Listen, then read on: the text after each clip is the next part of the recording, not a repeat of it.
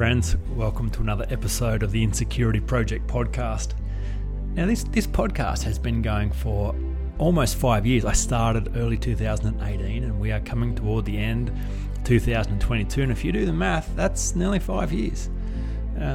I was thinking about the future of this podcast, and as you've heard me say before, I'm so surprised it's lasted this long, because often I'll get to the end of an episode and think, that's all I've got to say about anything. I don't think I'll ever say anything more intelligent on this subject ever again. And then somehow there's another thing to say, and so I'll say it. But it got me thinking about going behind Patreon. So some of the podcasts I love have a model where you pay to listen, and that's great, but I've never paid for a podcast, so I enjoy podcasts, but don't pay for them. And I thought about putting mine behind a paywall, and I don't think that's the game I want to play, actually, because if the moment I do that and I have people subscribe to my podcast paying a monthly or weekly membership, then you expect me to keep producing content to get value for your money. And what if I've got nothing to say this week or next week? Then you feel ripped off. So the game that I'm playing is I'll only say something when I've got something to say. So for that reason, this podcast will always remain free, and there are plenty of ways that you can pay me for my work, as you do if you find value in it. I love the idea of a free market economy. If I have value that solves important problems, then it makes sense for you to buy those products and services.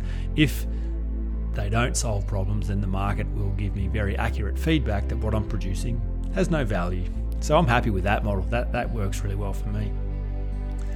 Now this week, look, an exciting announcement, an exciting product launch, in that I've got a new scorecard. Most of you have probably taken my insecurity tests, the insecurity test for life or the insecurity test for business at some point over the last couple of years. And they're great. They're a really insightful window into where insecurity is costing you the most, either in your life or in your business. And then it's a great way into a vulnerable subject, because if you can see the cost, which is so easy to avoid, just because something's killing you doesn't mean you have to pay attention to that. But if you do, then that pain actually motivates you to take action and make change. So that's the point of drawing attention to the real cost, so that you have a pain experience with insecurity and go, then I better do something about this. Then you go find there's a book being written and a plan to solve this problem, this very predictable problem. So in that book, you'll notice that I talk a lot about the change window, and that this 35 to 45 window is the ideal conditions for doing this work. And in fact, I think insecurity is kind of a rocket fuel before that anyway. One of my clients was asking me this week whether I thought the motivation gained from security was equal to, higher than, or less than the motivation gained from insecurity in terms of, output. And I think there's no way security output matches insecurity output. You'll do things driven by the need to prove yourself and defend yourself that are ridiculous, that are outlandish, that are impossible, that just make no sense, because you have to, because to be found out, to be exposed is just not an option. So you fight and force and demand and discipline and override, and you just get it done. People do extraordinary, ridiculous magic things. So I don't think output is matched with security, but the quality is definitely dramatically different. Obviously, the people who do genuinely good work in the world are not proving anything or defending anything. They're giving out of the overflow of beautiful knowledge that they're fine, and then they've got something to give. So all that to say, this midlife window is the time to do this work, and that's where I love helping people, because it makes sense then that's the time to do the work. Well, then I better make it clear what work there is to do and how to do it. So the new scorecard is a midlife performance review, and it's for people who are frustrated, bemused, curious, annoyed, discouraged, disappointed about their energy levels, their motivation levels, their clarity and their confidence levels waning, decreasing, on the decline. And they can point to periods in their life of great energy, motivation, clarity and confidence, and they're just at a loss to understand what's gone wrong. Why can't they access all that fuel now?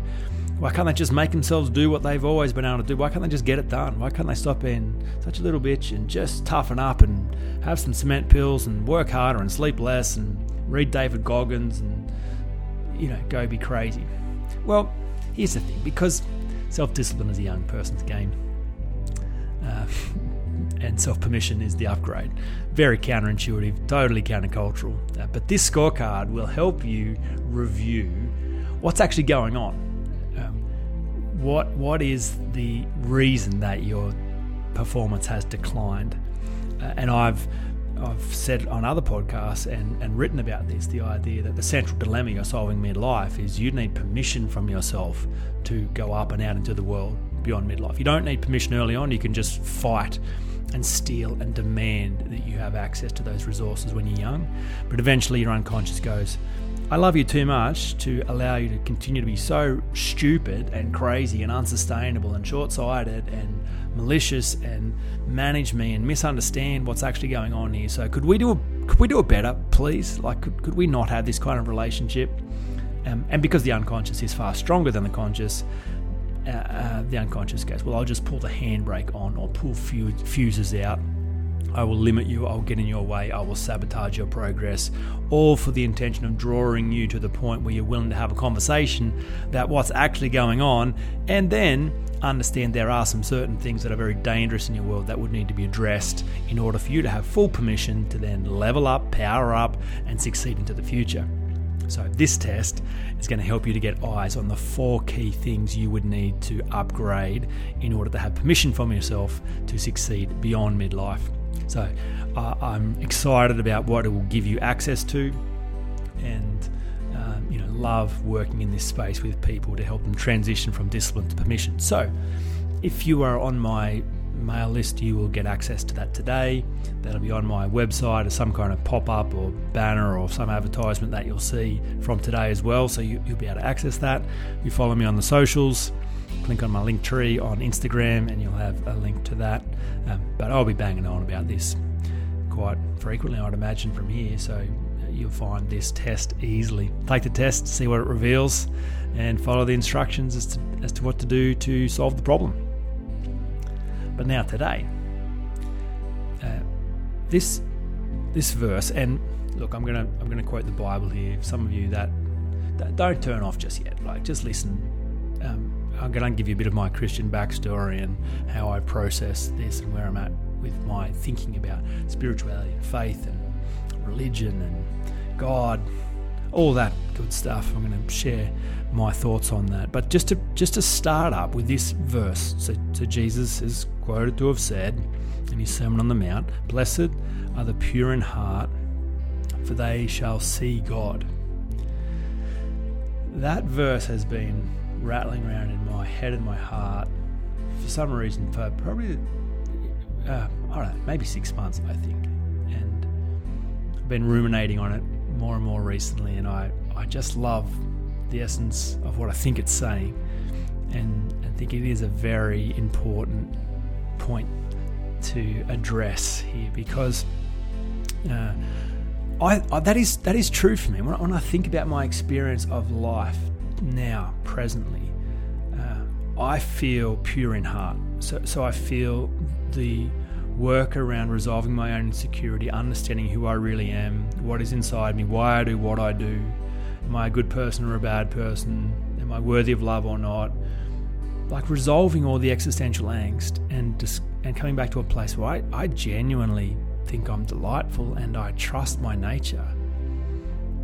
So I show up in the world from a place of confidence and security that I have a pure heart. And guess what happens next? I see God everywhere. So the beautiful experiences of my life are frequently spiritual. They're frequently magic. They're frequently transcendent. They're frequently beautiful. They take my breath away. Moments of reverence and awe and presence and flow where time stops and the wonder of life takes over. Now, growing up in a Christian world, so my parents were, beautiful Christians, and their Christianity was was a lovely version of it, and one that I enjoyed, made sense to me, and really wanted to follow wholeheartedly, and so I did. But I think that reflecting on it now, the central dilemma of that Christianity, the problem it was solving was, hey, your heart is not pure. You are a sinner.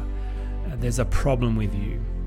You're deceitful, you are selfish, you are wicked, you're manipulative, you're lustful, you're angry, you're unkind. You're a bad person, and that's just who you are. That's what's going on with you. And look, if you want evidence for that, just look at what you do. Look at the mistakes you make. Look at how you hurt yourself and others. There's plenty of evidence that says you're corrupt, you're broken, that you are dangerous. There's a problem with you.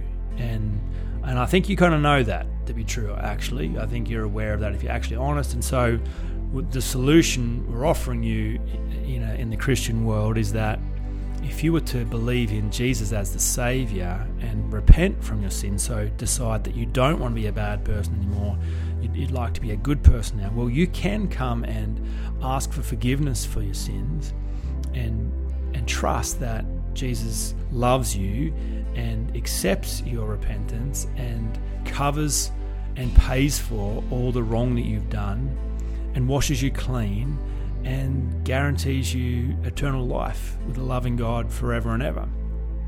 So, that's a really beautiful message if you're convinced that you're a bad person. That's wonderfully good news. And so that made sense to me. That was life-giving for me and so many others around the world. That is a life-giving message. But I have problems with it now because I'm a pragmatic person and I like to ask questions and I like to think clearly. And it just doesn't make sense simply because what if the problem is not actually the problem? What if you're not actually a bad person? And I know people have this is the human condition. You hear me talk about this all the time.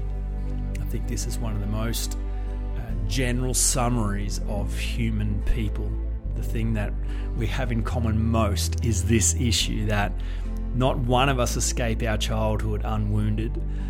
Not one of us escape our childhood without having painful, disappointing, upsetting moments, loss, heartache, discouragement, pain, failure. And the problem with those experiences is that we cannot help make sense of them, and in our limited awareness of why they're happening and what they mean about us, we personalize them negatively against ourselves. So no child escapes their childhood without picking up a measure of woundedness. No child escapes their childhood without developing limiting beliefs about themselves, forming opinions, assumptions, agreements that there is a problem with them. They've had an experience where they showed up just as they were, trusted their nature to lead them into situations, and it went bad. And it was embarrassing and shocking and traumatic and troubling. And in the fallout, as they've reviewed the data around that, they went, well, clearly I was wrong. Clearly I cannot trust myself. I make mistakes. I hurt people. I get it wrong. I embarrass myself. I get rejected. So there's a problem with me that now needs to be hidden and managed. So then people embark on one of two solutions. They run or they hide. They go to the lengths of the earth to prove that that's not true, that they are good, or they find some pocket of the world which protects them from being found out. So that is a central way that humans have thought about the problem of being human. And I think, throughout time, in some way, shape or form, every human has had their own version of that dilemma. From wherever and whenever we started, I'm sure that's a central problem we've all had to tackle. So, it makes sense then for a religion to come in and fill that void, and people are looking for a solution. They're looking to get out of that angst and that pain. And so if someone's saying, well, there is a way to have your nature cleansed, well, then give me that solution. That's a beautiful solution. I want that solution. But if you can just think a little bit more intelligently about the problem in the first place, and rather than running or hiding, come back and review the data and actually examine what really went down and what it actually means about you, then there is no logic that suggests, that time when you stole that money from that kid in year 3 and lied to your mum about it and never got found out. If you actually review the data around that experience, even though you're embarrassed about it and you regret it and things change from that moment, if you were to have a clean look at it, why did you do that? Well, a bunch of reasons, and none of them because you're a terrible kid. Like, there is no logic that says the reason you did that is because you are desperately wicked, looking to rape, pillage, steal from the earth and hurt as many people as possible. You're a kid trying to fit in, trying to be loved, trying to be accepted, trying to find certainty, grappling with a difficult adult world with complexity and challenges. You've got needs, you've got desires, you've got fears. There's a bunch of drivers going on that don't always produce beautiful behaviour. But if you are able to separate your behaviour from your intentions, there is no logic that says the reason you did bad things is because you are a bad person. That cannot stand up. I don't care who you are. I don't care what. Like, I've lived 43 years. Now that's a lot of years, but there are people who've lived more, so that's not the world record. And I've been to a number of countries, perhaps 10 in my lifetime. Now that's a lot of countries, but there are a lot more countries I haven't been to. And in that time, I've met a lot of people. Let's say I've met 1,000 people in my 43 years in 10 nations. I don't know. I reckon I've met more than that. And in the data that I've experienced, which is still small, I've yet to encounter a human being where, when I look at them objectively, I say, oh yeah, you are an example of someone who is totally bad. I've yet to find a bad person. Now, you might say I'm optimistic, I look at the world with rose-coloured glasses, but or what if it's just the ability to think clearly? What if it's just the ability to rationalise why people do the things that they do? Surely all the advancements in the worlds of psychology and philosophy and human behavioural science give us a better way of answering that question than ever before. You've got to think about the fact that people were grappling with the human condition for a long time. The Bible is the book written an awful long time ago.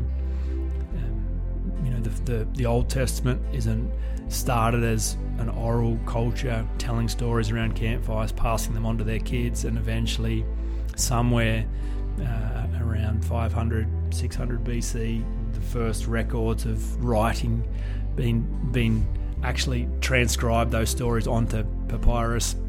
None of those scrolls have survived, but then later editions of those stories eventually make it through and are recovered and interpreted and understood, and people grapple with what they mean and make sense of them. And then the New Testament, all the teachings of Jesus and the teaching of the early church fathers, they're told as stories and then eventually recorded. But recorded, the early church fathers, the disciples didn't record their accounts of their time with Jesus until 30, 40, 50, 60 years later.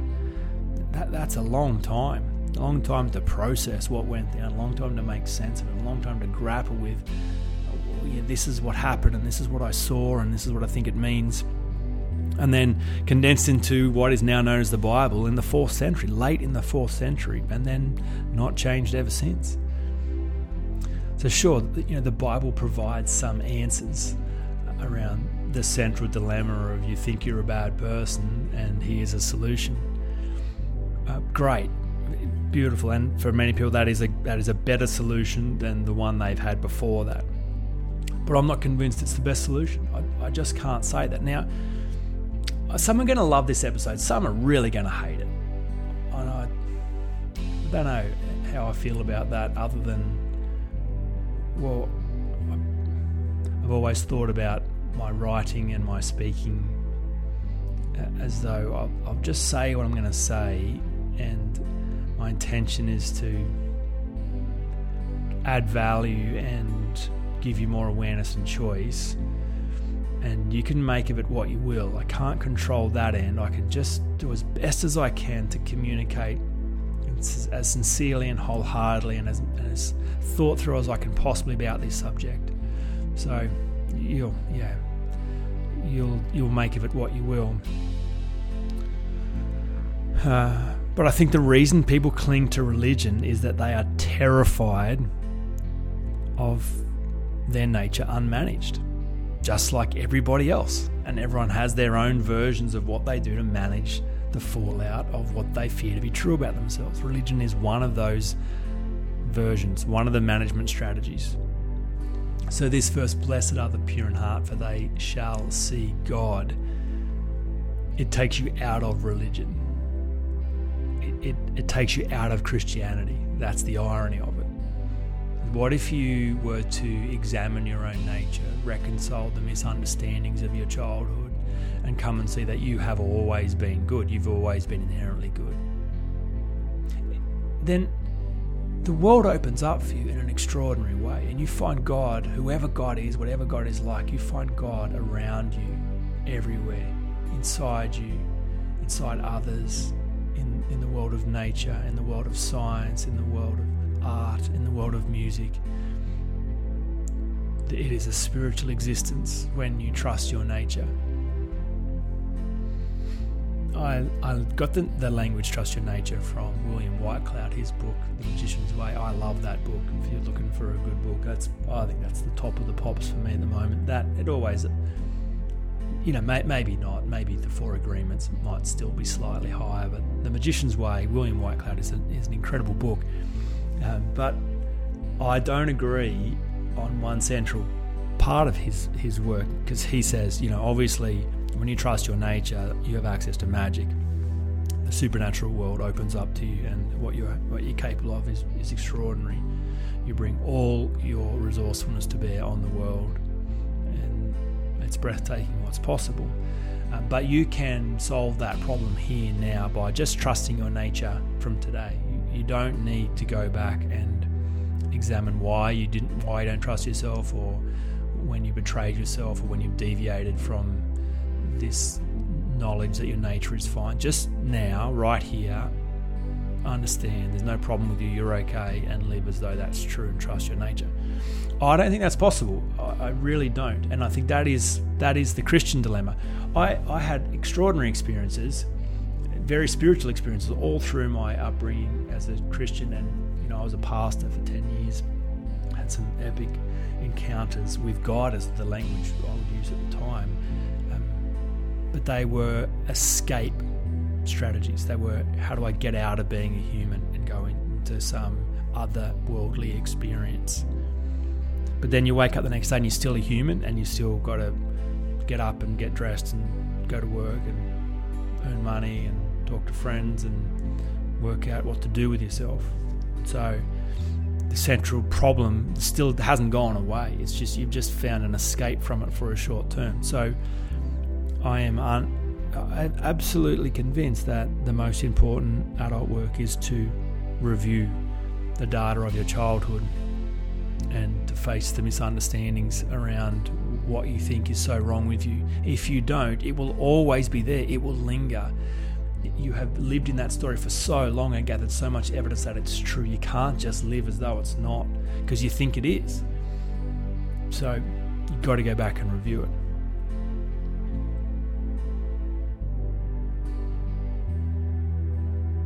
And if you don't review it, well, you'll do whatever you can to run or hide. That's your only other option. It's too terrifying, the thought of there is a problem with you.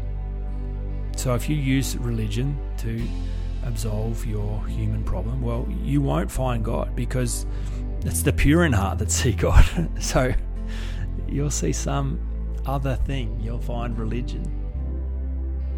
Now, some of you may feel like I'm being overly simplistic. Some of you with a deep and devout faith might feel like I'm glossing over the central dilemma. But let's have another look at the problem of sin. So let's just think clearly about it. The best, most accurate origin of that word is to miss the mark. So yeah, that's true. We do miss the mark. Absolutely. But why? Why do we miss the mark? Surely that question demands some good thinking. do we miss the mark because we're bad, or do we miss the mark because we're needy? Like, they're two very different answers that produce two very different ways of thinking. I have a degree in theology, and in the study that I did, one of the things I particularly enjoyed was some of the Hebraic ways of thinking about this dilemma, and some of the earliest text, or the earliest stories recorded, all the way back to the Genesis account of the beginning of the world. And so the Old Testament opens with the earliest lines say, "In the beginning, God created the heavens and the earth," and on in the 7 days of creation, and God adding certain things, adding light, and then separating land and water, and adding creatures, and then adding man, and the distinction being God made man in his image and said, "It's good. Man is good." Now, the Greco-Roman way of telling the story, which was just a bit of church history so that you can get some context here. So Christianity is a Jewish sect. It is an offshoot of the Hebraic culture, the Jewish worldview, and so after Jesus died, and the people who believed Jesus was the Messiah and thought that his way was the way broke off and devoted themselves to his teaching, and that early church started there. But early on, for the first 300 years, they were persecuted as wild people.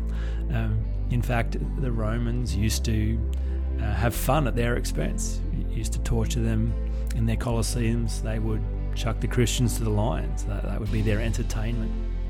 Until one day when Constantine, who was the Roman emperor at the time, he was off to battle. I don't know who he was fighting, but the Roman Empire was big and had lots of frontiers, and so was always at war in some way with the people on their boundaries. And so off to war, and troubled in the night before about how difficult this battle was going to be, and had a vision in the night of a fiery cross in the clouds, and woke up with this vivid representation of a cross, and thought, called his council to him and said, "Who? The cross? I had this dream about the cross. Who are these people that think the cross is special? Who are the people that worship the God of the cross?" And his consort said, "Well, they're the Christians, this Jewish sect." And he's like, "Christians? Oh, gee, we'll get them in here. Who we got?" And so they bring in some Christians, and he asks them a few questions, and then thinks, "Well, I had a vision of this cross, so okay, sure. Well, then I'll pray to your God, and if we have victory in this battle tomorrow, well, then I know that this vision means something, and your God is speaking to me. And if your God's speaking to me and we win, well, then he'll be my God too." So sure enough, they win the battle, and Constantine, true to his word, says, "Okay, we're all Christians now." And so in an instant makes Christianity the state religion of Rome, and cleans out all the pagan temples, so that the people who were the religious elite then says, "Sorry guys, you're out, and now we're throwing you to the lions. And Christians, I'm sorry, big misunderstanding. You guys coming out of the cold, we'll put on a fatted calf, we'll clean you up, plenty of food and drink. Here's some women. Oh no, you don't have women. I mean, you don't. You're not like that. Good, no worries. That's fine, no problems. Have these temples, have these clothes, have this food. You're now the special people, and we are now Christian." So happy days for the Christians. But then with that came a lot of Greco-Roman thinking. The Stoics, the intellectuals, just the way that they saw the world kind of got imposed into this Jewish sect and all melded into one. And so things changed. The way people saw the world changed.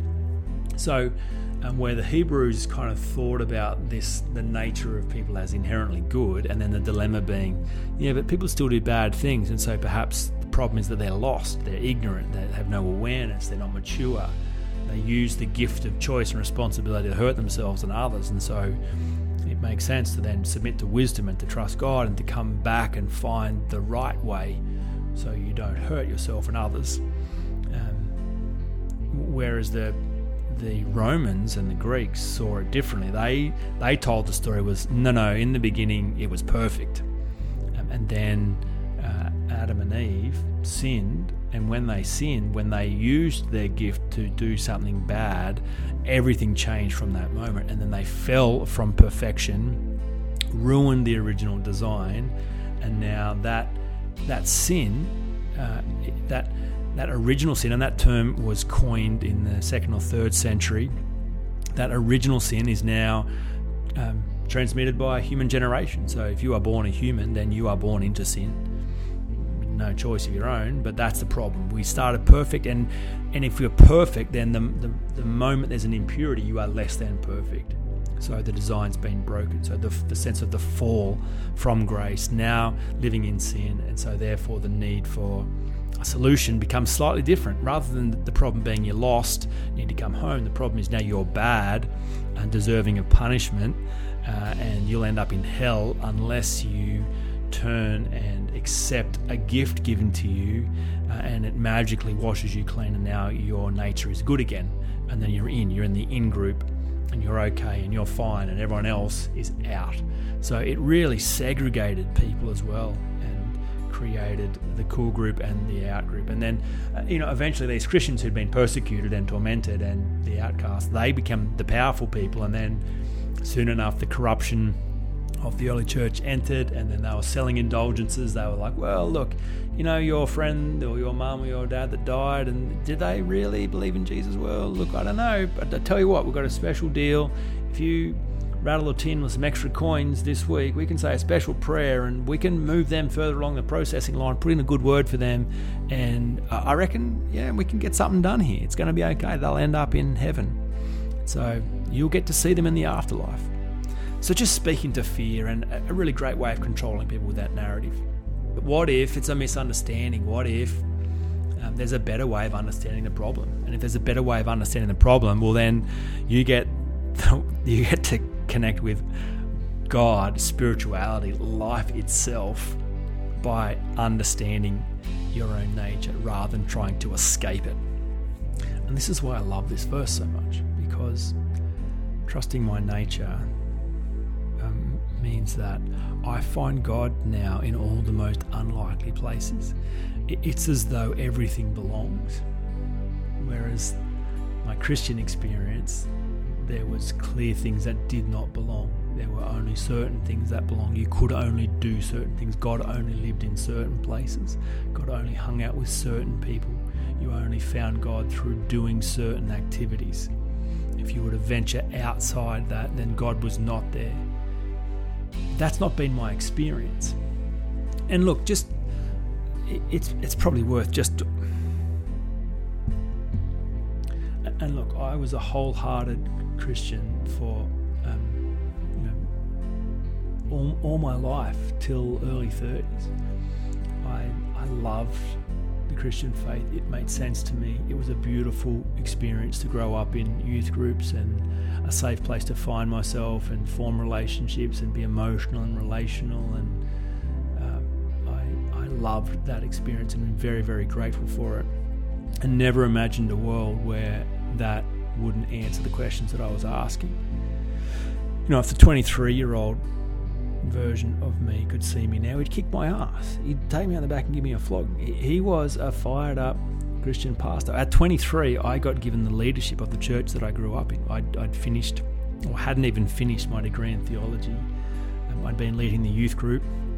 Our senior pastor retired, and the oversight of our church decided in their wisdom that I was his replacement. And so I got given the leadership of the church that I grew up in when I was 23, and was terrified that when they announced that decision, everyone was going to leave, but no one left. People thought that was right, that I had wisdom beyond my years, that I was ready.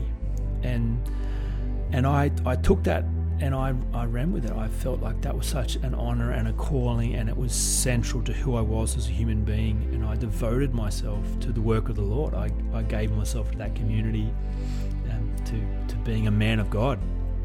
And that's all I wanted to do with my life. And all I wanted to do outside of the church was to share that message that, look, there is a way out of this dilemma of being bad. You can be clean again. You can escape this human nature and find a new nature in Jesus. And I'd go out to the Workers Club in Goulburn every Friday night I was never into alcohol. I was just there to connect with people. I would listen to people, I would talk to people, all for the opportunity to share the message of Jesus with people. And I would do that every Friday night. This burning desire to see people find what I had found, to escape the tension that they must be feeling that I had felt. So I plumbed the depths of the experience as a Christian and thoroughly enjoyed it. And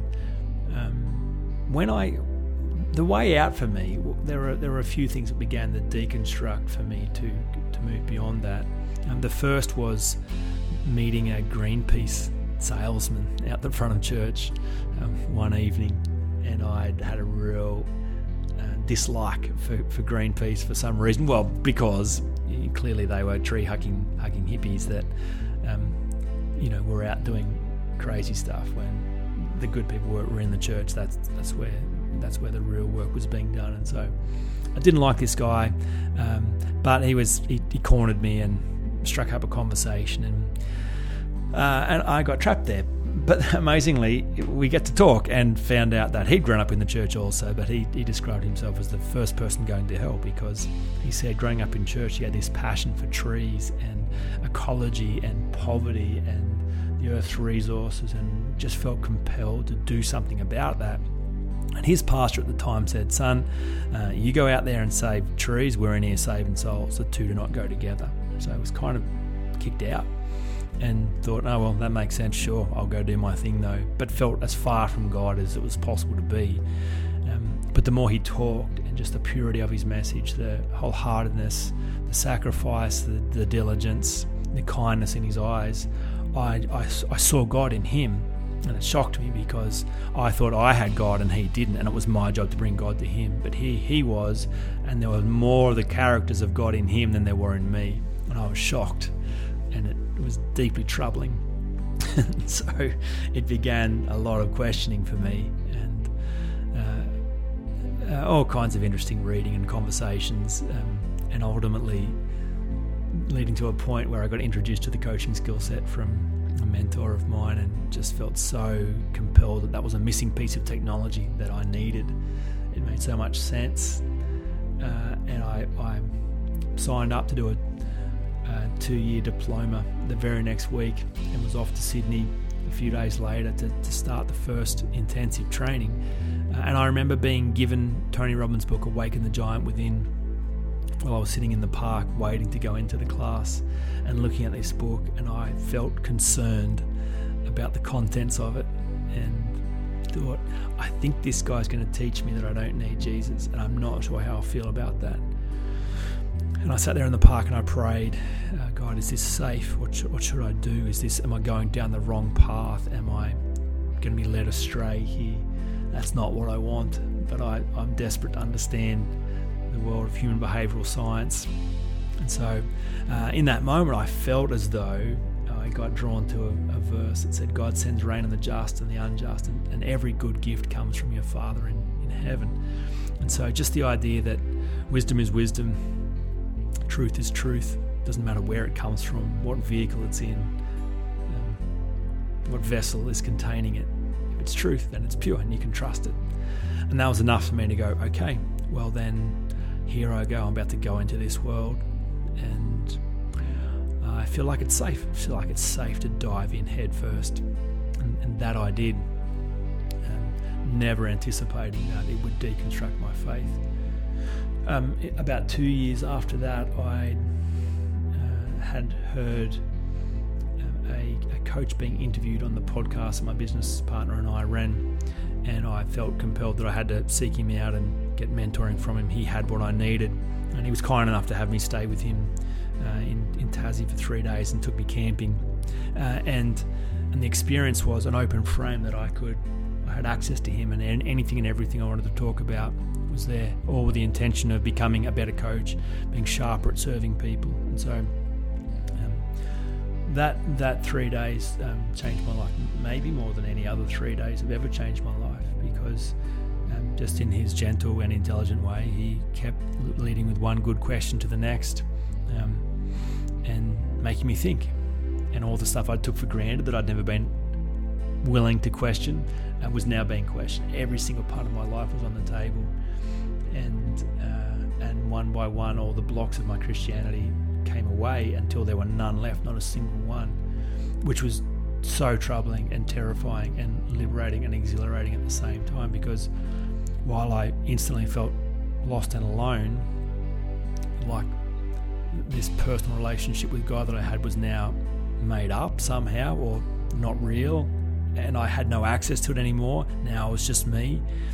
But then at the same time, I've never felt more alive. The sense of beauty and awe and wonder, I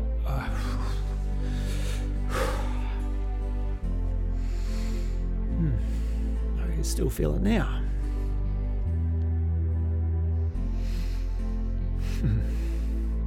That was a wonderful experience. And it felt pure. And it was pure.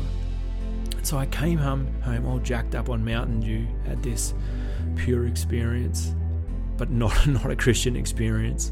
I couldn't have described it as spiritual then, because my only way of describing spirituality was a Christian spirituality. So I didn't have any language for it. And I came home and Catherine asked me how it was, and I thought I could answer this the long way or the short way. And either way, we're going to get to the same destinations. I might save myself 5 days and just go straight to the answer. And I said to her, it was wonderful, and I'm no longer a Christian. And she said, the kids will probably go to your parents. We'll sell the houses. I'll move back to the Highlands. But it was just this matter of fact, like, oh, well, okay, then we're done here. Because she was like, who are you? I don't know who you are anymore. You are not Jamin. You are not the man that I married. The man that I married is a Christian, has devoted his life to serving the Lord and helping others do the same. So if you are not that guy, who are you? And it was a remarkable week, because that was a serious question and a serious complaint, and so I could understand how unsettling it was for her, and yet I'm in the most wonderful, glorious bubble of joy I've ever been in. And so I'm watching myself, I'm watching her, I'm watching the interactions we're having, and I keep saying to her, I'm me, it's still me, and all the things you've loved about me are now better. I'm better able to be a husband and father and friend. I'm better able to be me. All the things you've loved about me are now better. And by the way, good luck finding someone who can love you like I can. So, sure, you want to leave, but where are you leaving to? You have me here, and I adore you, and you're going to be okay. And so, in hindsight, it was clearly just the terror of, could she keep up? I've just made this ultimate shift and done it very quickly. And now what if I no longer desire her? What if I leave? And so a preemptive strike for her to get in first. But nevertheless, we navigated that, and it began a very unsettling season, because I dropped out of that pure bliss state and then wrestled with that. What does that mean for the everyday when I'm just a guy doing my thing? And then the real feeling of being lost and separated and alone kicked in, and that was troubling. But I couldn't go back to my Christianity even if I wanted to, because it didn't make any sense. None of it made sense. It felt like a fairy tale. It felt like a myth. There was no concrete ground to return to, and so I was at sea. I think it was probably 2 or 3 years. Maybe it probably was 3 years, and I think the next turning point was going to Germany. And so not only being alone and separate, but then being in a foreign country, really putting myself out on a limb, all on a business experiment to see if it was possible to be location independent, and really struggling at certain times over there, feeling as lonely as I've ever felt. And the beautiful forest, the German forest, we were in a town right on the edge of the Fichtelgebirge ranges, and so being able to walk in that forest was very therapeutic. And as I would walk each day, I just would look and feel and think and talk and laugh and cry and process life. And one of the things that really had a dramatic impact on me was just thinking clearly about the physical experience of being in that forest and what was actually taking place purely at a physical level. And I could see that I was breathing in oxygen and exhaling carbon dioxide, and the trees all around me were taking that carbon dioxide and transforming it back into oxygen so I could take my next breath. And they were doing it with love in their heart. It was the only way that I could think about it, because they were doing it not just for me, but they were doing it for everyone who'd ever walked in that forest. And so I just thinking purely pragmatically was, I am not alone. How could I possibly be alone? I am connected to everyone and everything. I am breathing air that has been breathed through the centuries, through men and women, heroes and villains, knights and damsels, Christians and Jews, atheists and Muslims. The same air, we are breathing it, and God is here and I am here, and that's all I know. And so the book The Spirit of Intention by Wayne Dyer was like a Bible to me in that season, because he gave me new language. He gave me non-Christian language that enabled me to process what I was encountering there in that spiritual life. And so coming back to Australia and just building on that experience and leaning into it, and the beautiful thing around this, and probably the reason I'm telling you this story, is all off the back of having resolved the tension with my own nature, having known beyond a shadow of a doubt that I am a good man, that I have plumbed, there is no shame in my life, because I have plumbed the depths of every embarrassing moment, every shameful experience, every moment where I've behaved in a way that's hurt myself and others. And shame says, if you knew what I'd done, you'd think differently about me. But I know everything I've done. I was there, and I still like me, because I've understood what it was that I was seeking, what it was I was trying to achieve, what need was I meeting, what fear was I protecting, not in a way of justifying any of my behaviour, but in a way of understanding it. And to come out the other side going, I know what I've done, and I like me, I love me, I am a delightful human being, and that I am sure of. And so off the back of that, the freedom to walk in an open space where everything belongs. I did an LSD trip, a full 2-tab LSD trip, this time last year. And again, if the 23-year-old church pastor would have seen me do that, he would have called the police. Like, that was just, among other things. But that experience, it was another mountaintop experience for me. The deep in the trip, where I was listening to classical music and I couldn't tell whether I was hearing the music, whether I was feeling the music, or if I was in fact the music, and having this phrase rattle around in my head that I am the music and God is the music, and that phrase made sense of all my past and present and future, and just got caught up in that, and just the wonder of that experience, and coming out of that going, wow, LSD would have been completely off limits. God is not there. There's no way God could be there. So there's no way I could have had that. But God was there. God was in the heart of that, and so was I, and that changed my life. I love this experience of everything belongs. I had a conversation with a lady a couple of weeks ago, really excited about collaborating with me in the relationship space, and she was coming from the non-violent communication skill set. I'm not sure if you're familiar with that. It's a thing. It basically says that there has to be a way of exercising peace and compassion and empathy and patience in your interactions, and being really strong and wholehearted in that to resolve every tension non-violently. So we're talking, I said, wow, how do you feel about the book that I've written, Leverage, How to Change the People You Love? That is a violent way of approaching the same thing.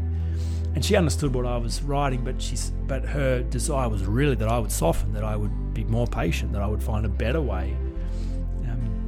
And I heard her, and we case studied a bunch of situations, and one in particular where my son Elliot, he's 16 now. If you've been playing along with previous episodes, that'll be funny to you, but otherwise don't worry about it. He's 16 and he had a blow up the other day because his phone wasn't working, and that meant he was about to break his Snapchat streak of sending photos. I don't know where he was up to, 500 days or something ridiculous like that, and his phone wasn't updating and he couldn't do it, and it was the end of the world. And so he was not coherent, he wasn't rational, and it was spiraling out of control.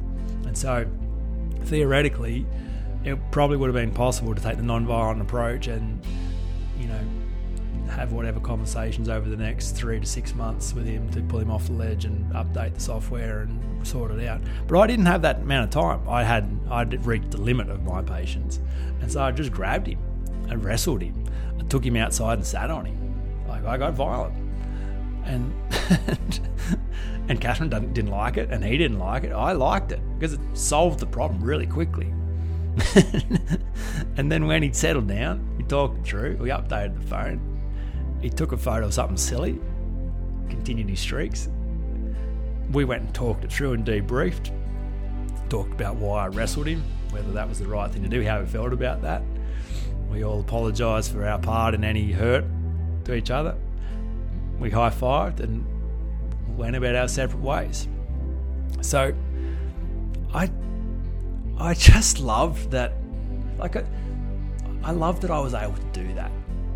And even not get it perfect. Like, I don't know, you're supposed to wrestle with kids? I don't really know, but I did, and I'm fine with it. And she was not fine with it. She was horrified about that story, didn't like it at all. But then the more I heard about her story, I realised that she was compensating for periods of violence in her life. She was treated violently as a girl, and she'd watched herself behave violently as a mum and didn't like it. And it came back to this problem with her nature piece. I can't trust myself. I've got to manage myself. So to manage myself, I need to be non-violent. I will take violence off the table. There is no good in violence. Whereas if everything belongs, then good is everywhere. You can find good and God everywhere. I think that is a wonderful experience. You heard me talk about Nashville.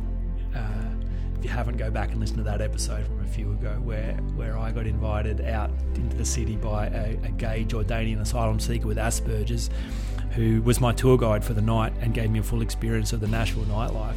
So, and he told me when we got in the Uber, Jamin, this is how it's going to work tonight. We're just going to walk and we'll end up in the right places. We'll have the right experiences. We'll meet the right people. Are you okay with that?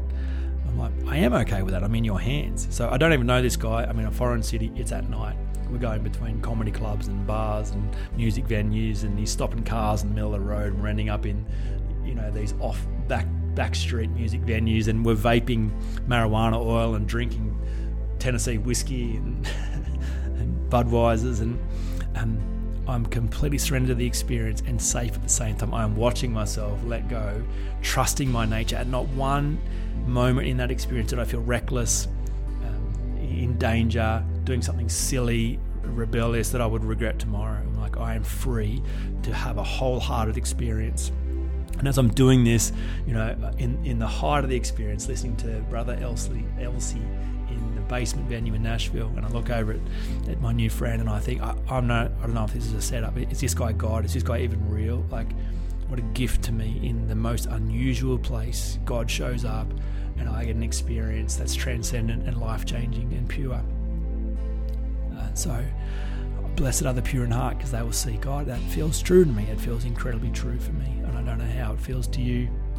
And I don't know what rubs up against that in terms of your religious ideology or your faith background, if any. If there's no faith background getting in the way, there will be some other thing getting in the way, because if you can understand that you are inherently good and all notions of being bad are a misunderstanding and require urgent attention, if you don't do that, you will never find God. You will never find true essence of meaning and life and love and liberty.